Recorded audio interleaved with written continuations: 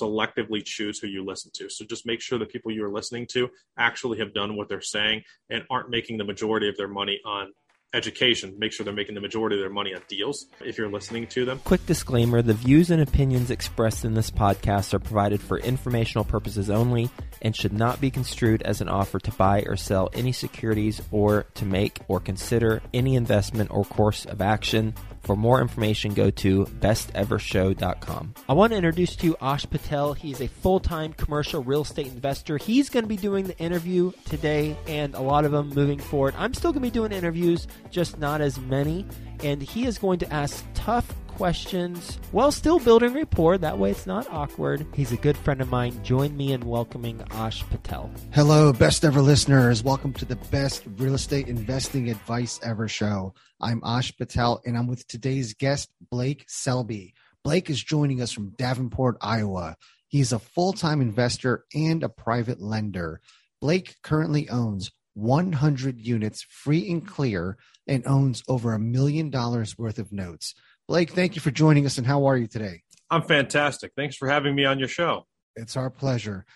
Blake, before we get started, can you give the best ever listeners a little bit more about your background and what you're focused on now? Absolutely. So when I started as an investor in real estate, as most people do who get into real estate. They're just looking for some passive income. And over time, I've morphed into a private lender, which has been a great transition for my staff and myself, much better for what I want to do now that I've kind of made it in investing. Helping others to get into investing is actually a big passion of mine. So how did you go from being an investor to a private lender?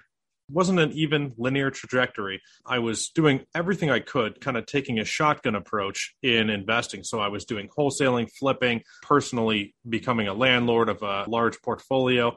And through that process, the whole time I was always buying low and selling higher, thankfully.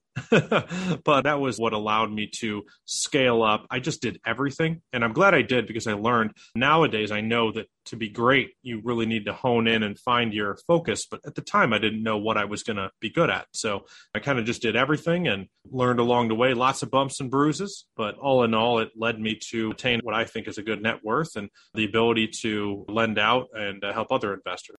All right, Blake. So you currently own over 100 units free and clear. Can you give the best ever listeners your journey on accomplishing that?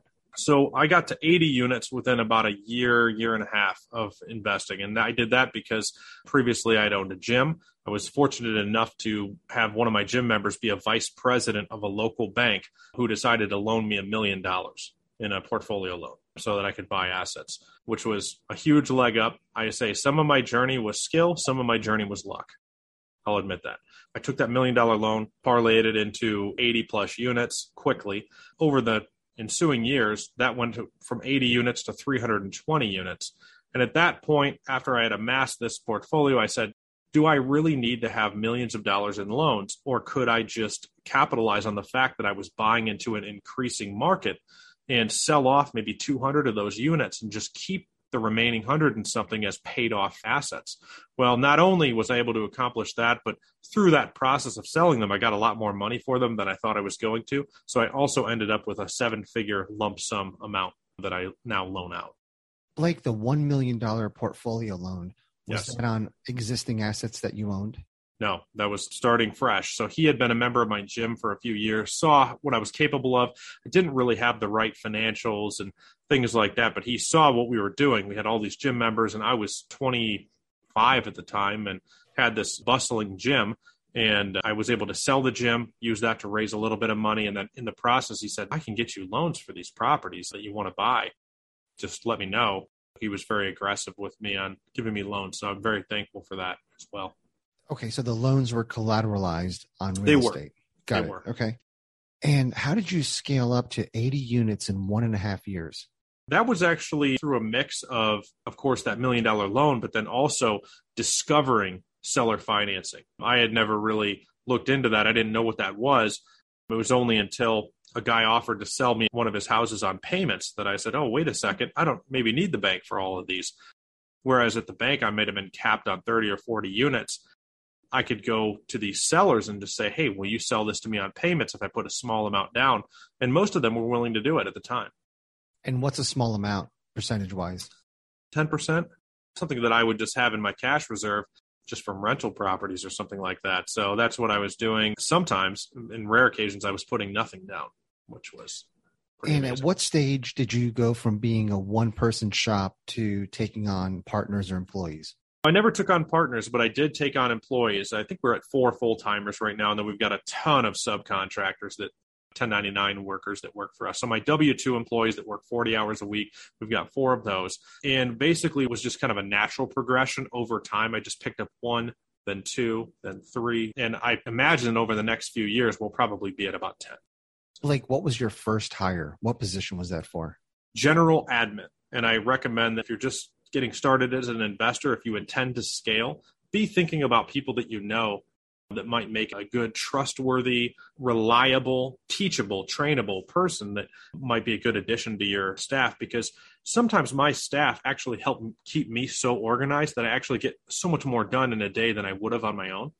So just because they're keeping me on track and eliminating some of that tedious stuff. For example, I had somebody that did all the legwork to get this podcast put together for me. That way I didn't essentially do any of the communication, anything like that. So I have a staff that shares an email with me.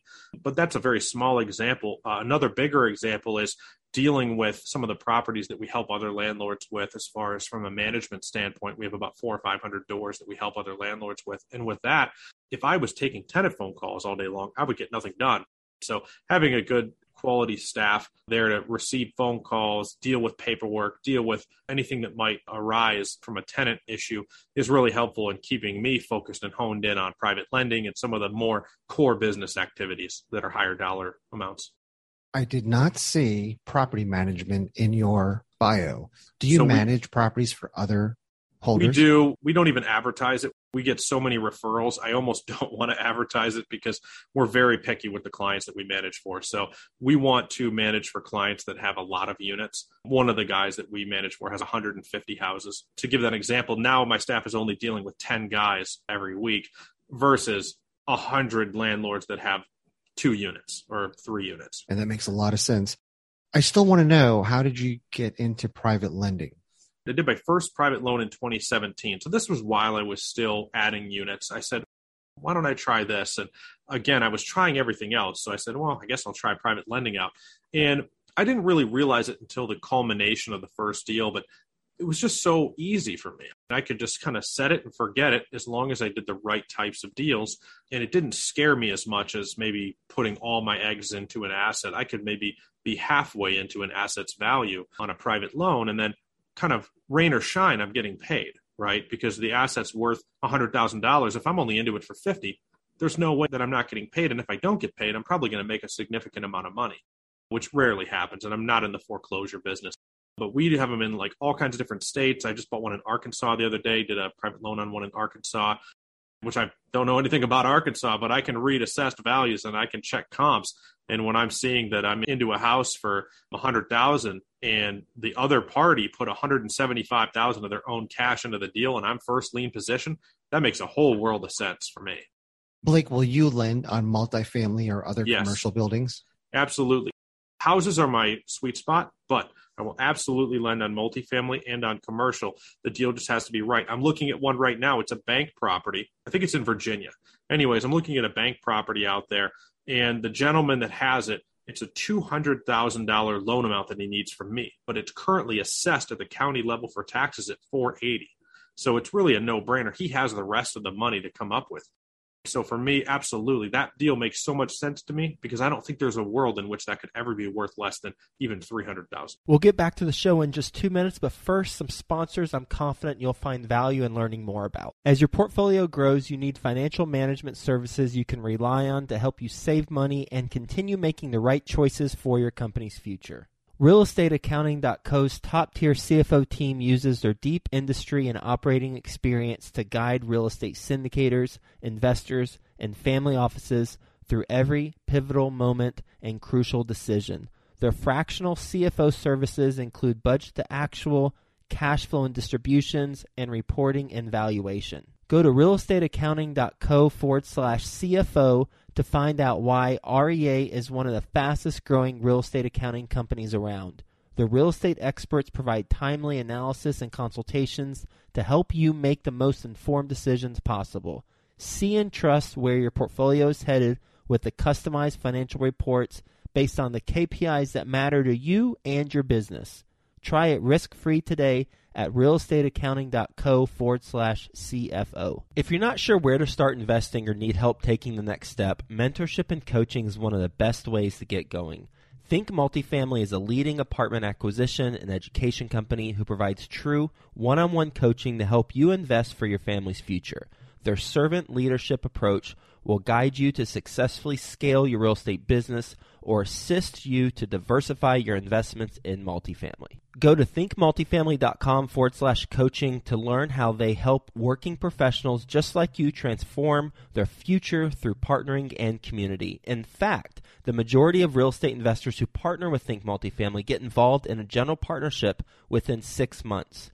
thinkmultifamily.com/coaching highlights the partnerships, joint ventures, and resources all available through the coaching program. Go to thinkmultifamily.com/coaching to learn how to become a member and get involved. What steps do you take to qualify the investor that's asking you for money? As far as the investor, I'm looking for, does this person rub me the wrong way personally when I'm talking to them? I know that's a very unscientific way to look at it, but when I'm speaking with somebody, I want to know, are they trustworthy? Do they seem like someone I can do business with that isn't going to be snaky, right? I can usually read that pretty early on in a conversation. Second of all, I look at how they present the deal to me. Are they very aggressive and pushy? Because if they are, that's usually a big red flag. Are they sincere? Because if they are, then I'm more willing to work with them and try to come up with a solution. So if they say, oh, I've been in the business for 50 years and I know everything there is to know, well, then why are you coming to me for money, right?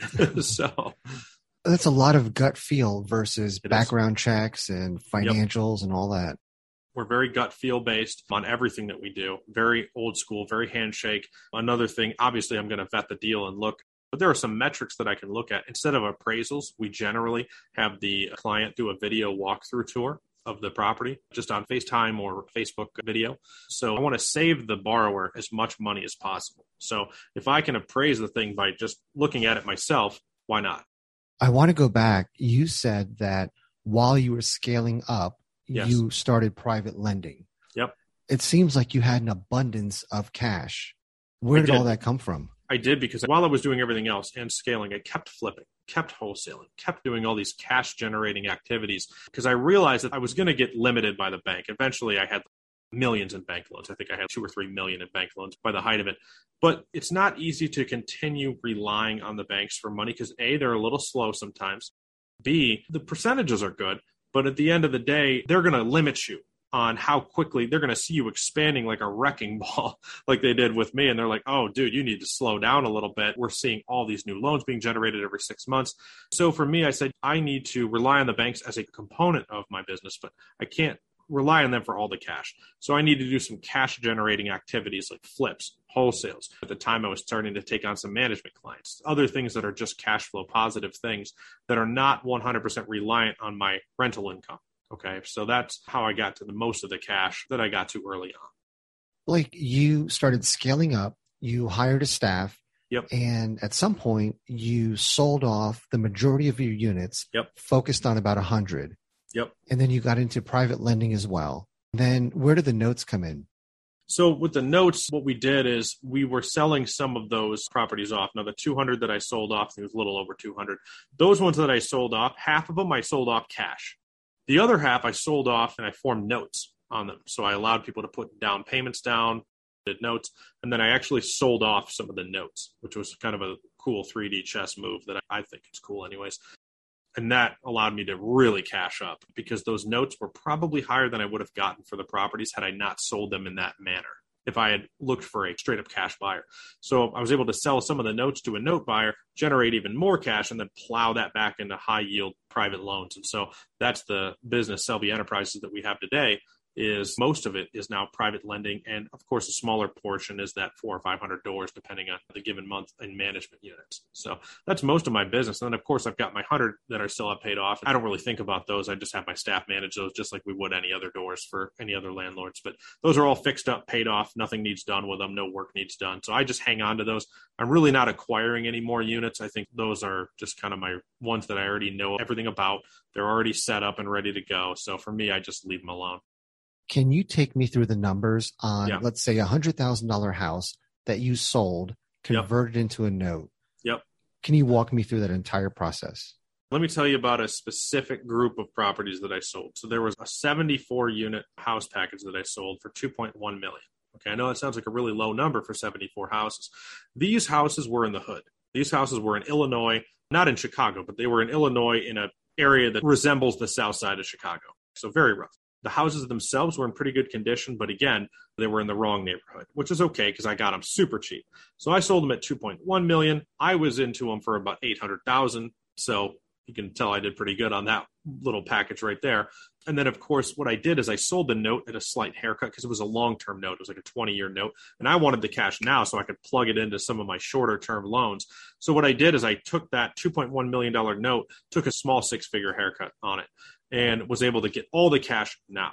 And that was great for me because I didn't have to wait the 20-year spread to get it. And I could then parlay that into some shorter term, higher yield private loans. But again, even though I sold it for a small haircut, the note, I still ended up with more cash probably than I would have had I sold those properties to a cash buyer. So the $2.1 million that you sold, was it to one purchaser? One guy. Okay. Guy. What was the rate on that term? So I gave him a sweetheart deal on the note, which is 4%, which is insane. And that was a 20-year amortization with no balloon. I'll never do that again. But the reason I did that is just to get it sold, get the juicy down payment. And then I went ahead and sold the note off. So it was as if I sold it cash. But because the note was so much higher than what I would have gotten from a cash buyer, it actually worked out to where I still made more money than I would have had I sold the properties cash. And what percentage did that buyer put down on the $2.1 million? I'm trying to remember what the exact dollar figure was. Maybe $500,000, somewhere in there. Yeah, so he put down a pretty chunky amount down. So that's a great deal. Somebody put down $500,000 on a $2.1 million portfolio at 4%. Yep. Yeah, I could see why you wanted to get out of that. And it was a win for him, too, because we actually now manage those properties for him, which is fantastic. So we're still getting residual income off those properties in the form of management. But with that being said, he's tracking somewhere around $40,000, $50,000 a month in rent off of that portfolio. So his payback for him putting down $500,000, his revenue is more than that per year right now. So he's doing well on those. So to have a situation be good, one person does not necessarily have to lose for the other to gain. Both can win in their own ways. Great philosophy. Blake, are you still buying and selling notes today? I do. So if somebody's got a reason why I need to buy this note, let's say it's a note that's kind of a troubled asset as far as the note is worth way less than what the asset is, and I'm going to stand to gain on day one quite a bit because I'm buying the note at a huge haircut, then absolutely I will buy it. I will say that in this particular time in our economy, those are more rare. So I'm not seeing those as much, but I'm still occasionally, if I generate a note, occasionally I'll sell one off. Absolutely. And if you buy the note on a troubled asset, let's say it's $1 million property. Yes. And you buy the remaining note of $200,000. Mm-hmm. What's the play on that? Let's say I bought a remaining note of $200,000 and it's worth $1 million, right? So I'm going to pay a discount rate for that note so that on day one, I'm getting a really solid return. So what might happen is on that particular asset that you mentioned, maybe I'm going to pay $150 for that note so that on day one, I'm getting a 25% haircut in addition to the interest. And then what I might do is I might just package that note back up and sell it for a 12% haircut. And so I'm clearing 12.5% for doing nothing, essentially. So that's one way to get it done. That's a little less common, but something that's more common is if somebody has, let's say, a land contract or a contract for deed that they did, and they just need out from under it. Some of these people will sell their notes off for like half. So in that case, that's just so much money for me on day one that I can't turn it down. And then is it hard to sit there and hold it and make your money over time? Yes. Or are you just itching to sell it? Right. I'm always itching. I'm a long-term thinker, but I like short-term deals. So I want to do long-term plays using short-term deals to do them. I like everything that I do to be under 12 months, ideally. It doesn't always work out that way. If the deal's too good, then I might have to bend around my rules a little bit. But as a general rule, 90+% of everything I have is on 1 year or less. So at any given time, half of my money is going to be boomeranging back to me within 6 months. Yeah. So you don't want to sit there and painfully watch this money come in slowly. So Especially, will you end up selling those notes? If they're more than a year, I probably will. If they're less than a year, I'll just wait to get paid back and then recycle. But sometimes I'll still sell them. If they're bigger ones, sometimes I'll have investors that say, hey, man, I want to get into real estate, but I don't really want to be a landlord. I say, well, you should buy notes. Here's some notes you can buy. I'll give you a 10% haircut on this note because I got a 25% haircut on it. So who cares? It's quick, easy money. I can just redeploy that money into something else. So that's kind of nice.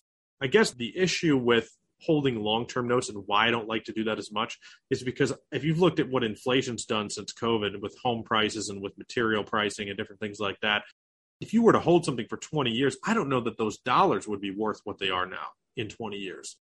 That's the only scary part. If you've got especially a low interest note that you're holding for a 20-year period, man, what's that money going to be worth when they finally pay you back? That's a great point. You mentioned investors. Have you ever taken on investors? I've taken on investors in different roles, but not necessarily in my company as a whole. So sometimes I'll take on an investor who wants to maybe buy one of the notes and or an investor who wants me to front some of the money to help them purchase a package and then kind of pay me back later. I'll take on an investor if they need me to manage their units or portfolios or come in and basically as a consultant and unscrew up a really troubled large portfolio. I've done that a couple of times. So those are the roles in which I'll take on an investor. As far as an investor investing in my company, I love the freedom that I have to kind of jump in and out of assets without having to ask anyone. It allows me a lot of freedom and speed and quickness, and that's why I'm able to do some of the deals.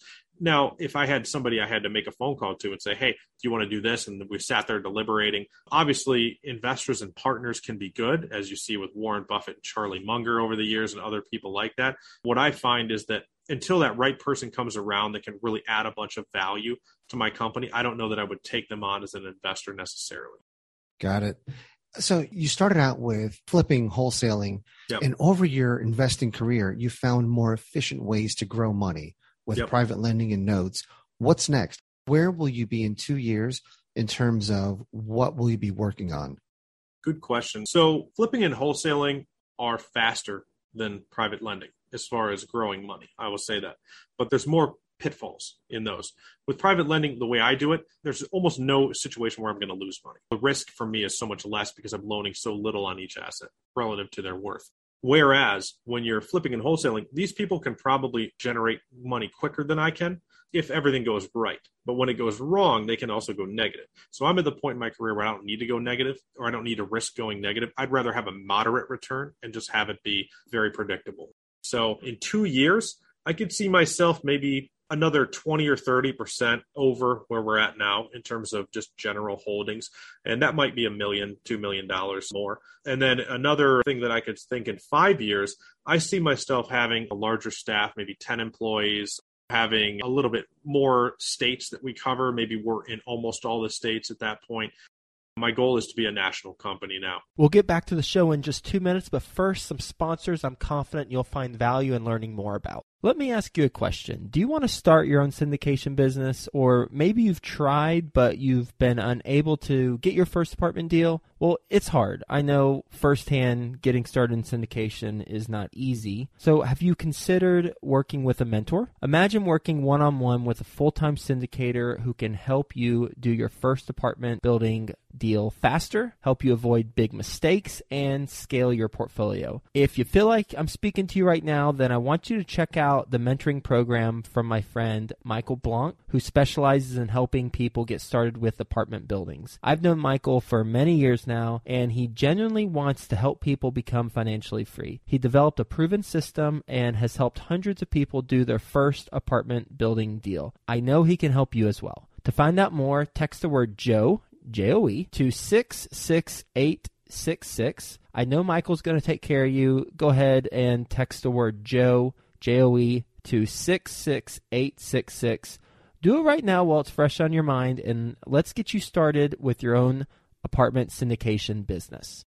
Here's a problem you're probably not solving for right now. Have you ever had a tenant squat inside your rental and refuse to pay rent?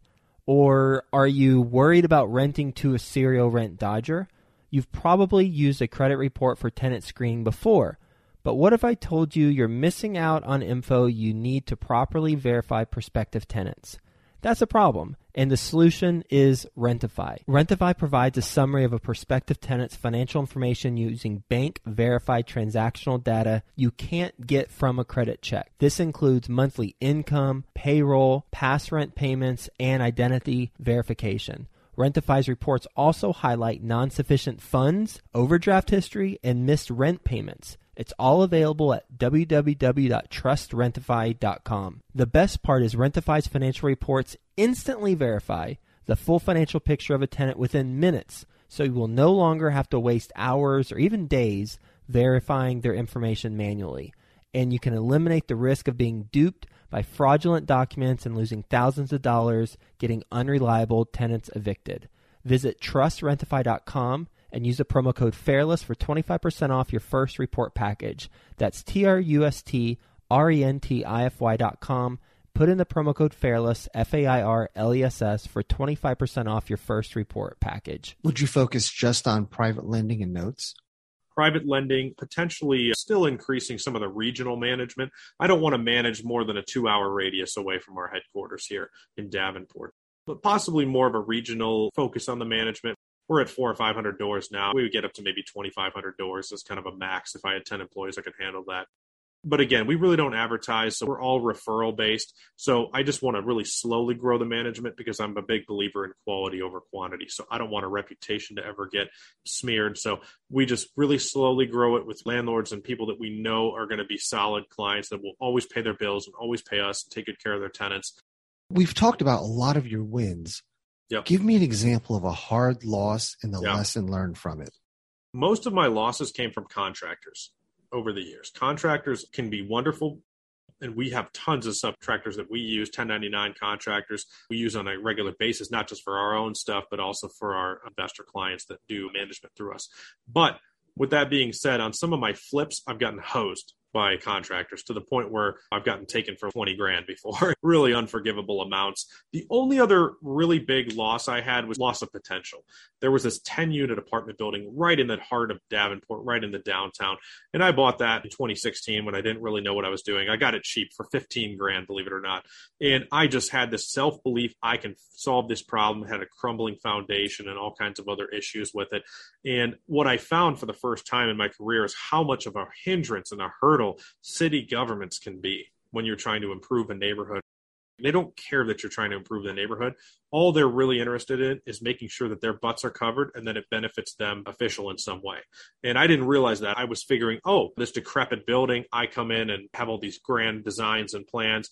Well, they wanted me to spend the most money. For example, this is a building where previously there had not been any sprinklers. Well, they decided they wanted there to be fire sprinklers, and this building just needs a hug right now. And instead of allowing me to do that over time, they wanted me to put in like a $100,000 sprinkler system into this 10-unit building. Now, that's 10 grand a unit. That's quite a bit if you average it all out. And at the end of the day, the city would not let me spend less than $1 million after I looked at all of their bucket list items they wanted me to do using union labor and this and that and all these different things. They wanted me to spend about $1 million on the building, and that building would have comped out at about $700,000 when I was finished. And this is in the city limits of Davenport? And Davenport's not unique. Every city government that I've really worked with has been this way. I just didn't realize this going in when I was younger. I was 26 when I attempted this. And for me to try to get those tax credits and those abatements and all the things that were needed to make this a viable project, I just found that it was such a monstrous time suck. And I was sad because I ended up selling the building off and basically just breaking even or making $1,000. It was very little what I made. So you sold it for $16,000? Yeah, which was really sad because I saw this as a huge opportunity. And the guy I sold it to, he's got a little more experience in the tax credits and things. So he's going to be using, obviously the project isn't viable on its own. So he's going to be using some government money to do this. But you have to hire consultants for that and spend potentially 6 figures just getting all your paperwork in line and all of your engineer stamps and everything. And at the time in 2016, I didn't have $100,000 to put on a dream hoping that it could work.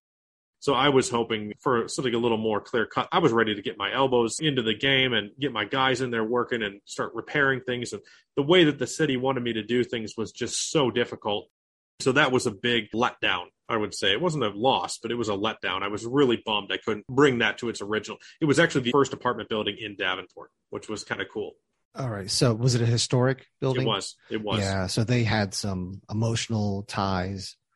Yeah, it was called the Hiller Building. Way up on the National Registry, such a cool building. But again, that was probably one of my early things where I sat back and went, wow, there's a lot I don't know here still. So, and I'm still learning to this day. Yeah, that's some great advice for our best ever listeners. Anytime I buy a building, if it's in a big city, I don't bother approaching the city council or anybody.